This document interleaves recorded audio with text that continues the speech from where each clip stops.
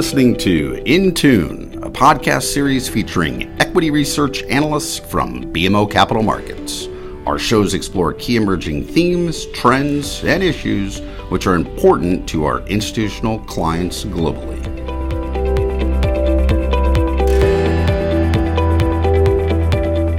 Hello, everyone, and welcome to another BMO In Tune podcast. In this episode, we plan to discuss takeaways and themes from the BMO 2020 Chemicals and Packaging Conference.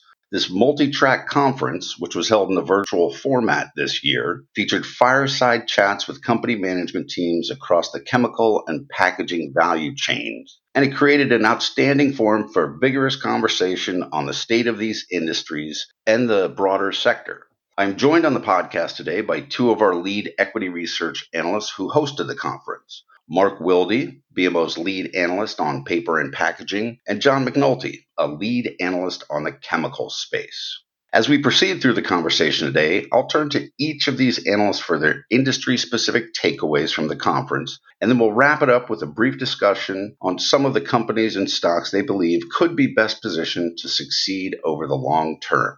With that, let's kick off the conversation by turning to Mark Wilde. Mark, how did you feel after the conference this year? Well, thanks, Todd. It is Mark Wilde. I cover the forest products and packaging names for BMO. And for the conference, we hosted the packaging side of our coverage. The attendees included domestic and offshore firms, as well as some non-coverage names. Among the themes that I'd like to just review briefly, there are four. First is a real split in prospects for the consumer versus industrial side of the packaging world. Most of the consumer packaging markets are running very well. With the pantry stocking as well as increased at-home dining, a number of companies are seeing volume trends well above normal. By contrast, the industrial markets are much weaker in both the U.S. and abroad. And in our meetings, Sonico, Greif, and European-based Smurfit Kappa all pointed to weak industrial markets. Greif suggested that May and June will mark the trough in its large rigid container operations, while Smurfit Kappa pointed to some of the European industrial markets where it saw activity down as much as 30 to 40%. At the same time, Greif did note improvement in its automotive-facing business during June. The second theme was some suggestions that sanitation and food safety issues may be prompting a second look at the case for plastic packaging. The third issue was a focus on balance sheet and liquidity issues that have really come to the forefront during the pandemic. A number of companies noted drawing down their bank lines as well as reducing capital budgets. We haven't seen much in the way of dividend cuts, but we have seen delays in potential dividend hikes, or in the case of Smurfit Kappa in Europe, the deferral of their final dividend. The fourth theme was M&A. As we approached the end of the second quarter, there were signs that activity on the M&A front is starting to pick up. For Owens-Illinois, Berry, Crown, and others, this could include potential asset sales. For other companies, including Sonico and Packaging Corporation, it may mean acquisitions.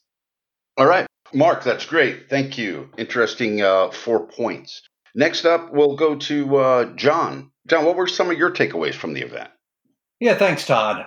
Look, as you indicated, it was a great event, and we had a big turnout. We had 32 companies presenting, and 24 of them were from the chemical side of things. So we really got kind of a good understanding on some of the major trends across the space and how they were thinking about the future, both the current environment as well as kind of how they're positioning themselves for the longer term. So there were a lot of high-level takeaways, but I think there were a handful that are worth touching on. First of all, regarding business trends, I think the main takeaway was that a lot had improved from the April lows through June, and there was cautious optimism that things were going to continue to improve. The specialty chemical and material names were probably more positive than the commodity names overall, which does make sense. Most pointed in the specialty arena pointed to the fact that they are not only seeing improving end market trends, but they're also benefiting from low raw materials because of falling prices in commodities that are helping them on the margin front. The commodity names, not surprisingly, they're seeing decent volume recovery, but with the supply-demand fundamentals still relatively soft, their pricing has been weak. Now, as far as end markets that our chemical names serve, the commentary pointed to areas like electronics and semiconductors really holding up the best, owing to strong demand for semis tied to working from home trends, 5G ramp ups, etc. We'll see how long that lasts, but certainly that was something that currently they're pretty excited about. On the auto OEM front, which is a big one for the chemical space, while things were certainly worse than expected through the month of May with a bunch of delayed startups at the OEM facilities, all companies indicated that June was actually ramping up a lot. And there was unified optimism that things are going to come back very heavily in the summer months with limited slowdowns from the customers and shortened vacations, etc. So that certainly bodes well for the chemical space, with nearly a third of our names having solid exposure to this end market. The housing markets, they had been pushing higher as well. Companies, certainly cited positive trends there, specifically or most notably in the DIY area where we were seeing some solid lift. And then finally, things tied to quarantining or the end of quarantining also we're starting to see a noticeable pickup. Things like catalysts for the refining industry around miles driven or the auto refinish businesses.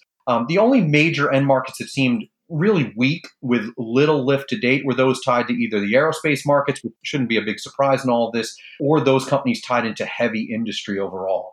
Now, with all that said, despite most of the market snapping back pretty nicely, most of the companies are very cautious overall. And so when asked about thinking about capital deployment into either growth CapEx or buybacks, et cetera, all are still very focused on capital conservation and are holding on to cash as much as possible. Now, most of them are more focused on cash flow than they are even for earnings. And I think we're going to see, because of that, some wonky kind of results in 2Q where companies held back operating rates at their facilities, which may result in high fixed cost absorption issues that hurt the earnings. But it also, on the positive side, unlocks a lot of working capital and drives cash flow generation. So be prepared for a lot of that type of commentary on the second quarter numbers and the third quarter outlooks. We think most investors are aware of this, but it certainly is going to be coming. As for names that maybe stood out to us and investors in terms of how, where they were seeing surprises one way or the other, I would say, admittedly, the Ashland meeting was very positive. Management not only detailed how well they're managing through the COVID period, but also spoke to the margin lift and growth revitalization push under the new CEO that's going to really help to drive that story longer term. Investors were also very bullish on PPG, who should be benefiting from an aggressive longer-term cost-cutting story, as well as falling raw materials and recoveries in some of their end markets that we talked about, like auto OEM, auto refinish, and the DIY markets. On the negative side, what stood out, Dow kind of stole the show, indicating that earnings were going to be off by 30% relative to expectations in the second quarter.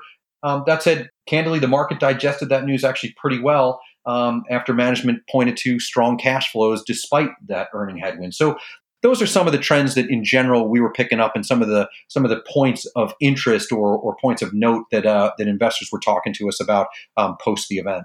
John, just a quick question: did the management teams use the word wonky, or is that all yours? All mine. I think it's a BMO copywritten word.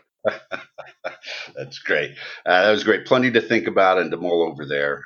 As indicated when we kick this off, before we wrap this up, I do want to pose the same question to each of our guests. So, based on your conversations with investors and management teams during and after the conference, what company or companies within your coverage universe, whether or not management actually presented at the event, do you believe is, or are, in the case if you have more than one, best positioned to outperform over the longer term? Why don't we kick it off with Mark, if you want to go first?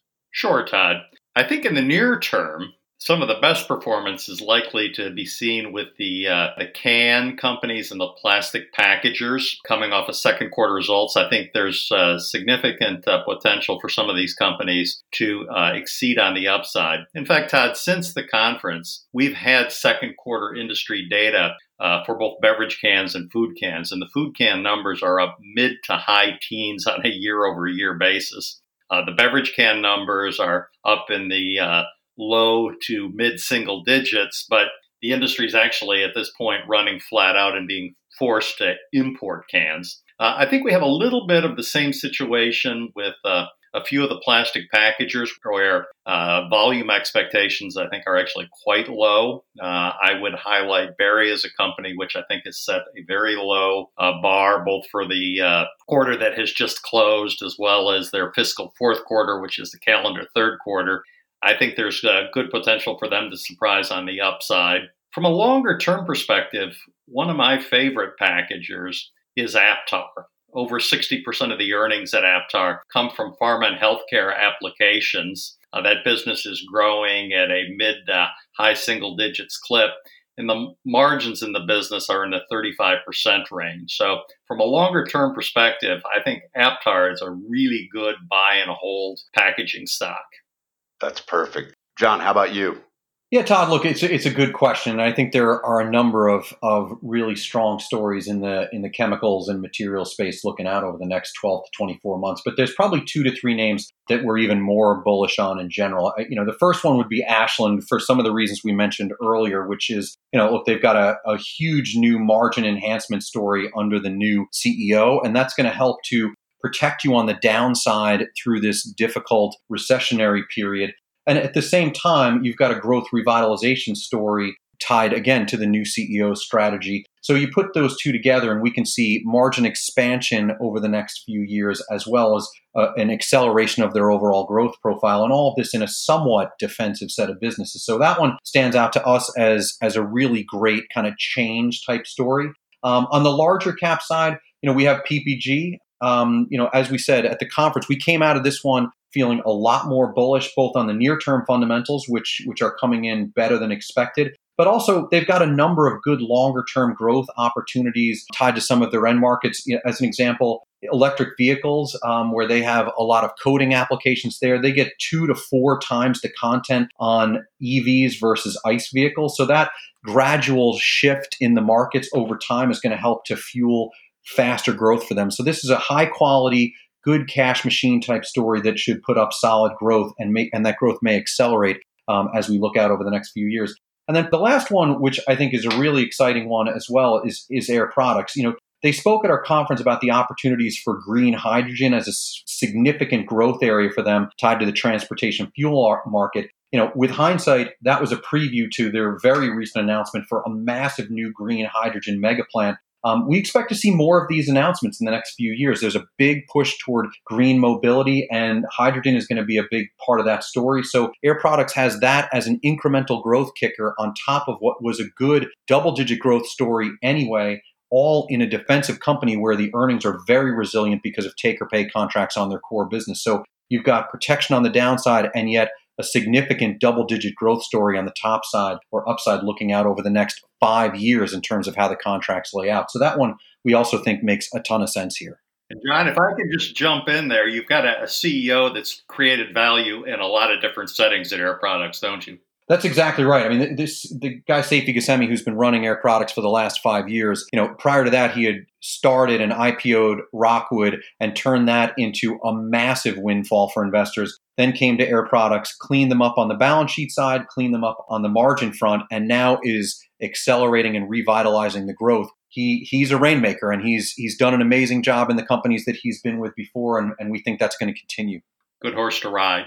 Good horse to ride. Excellent. Look, definitely appreciate the number of ideas as well as the context and the color around those ideas. So, like I said, this is going to be quick. That'll do it. Thank you to John McNulty and Mark Wilde for spending time with us today, and to Rachel Armstrong, of course, our resident podcast specialist, for bringing it all together. And of course, a special thank you to our listeners for joining us for this BMO In Tune episode. Stay safe out there, and let's all do our parts to keep ourselves and others healthy. We'll talk to you next time.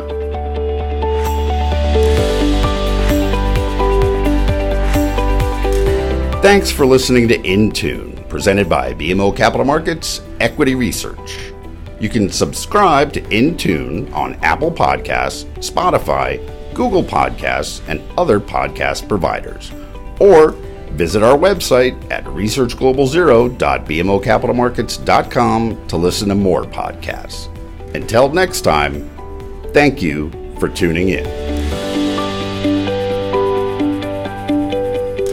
To access access our full disclosures, please visit researchglobalzero.bmocapitalmarkets.com/public-disclosure.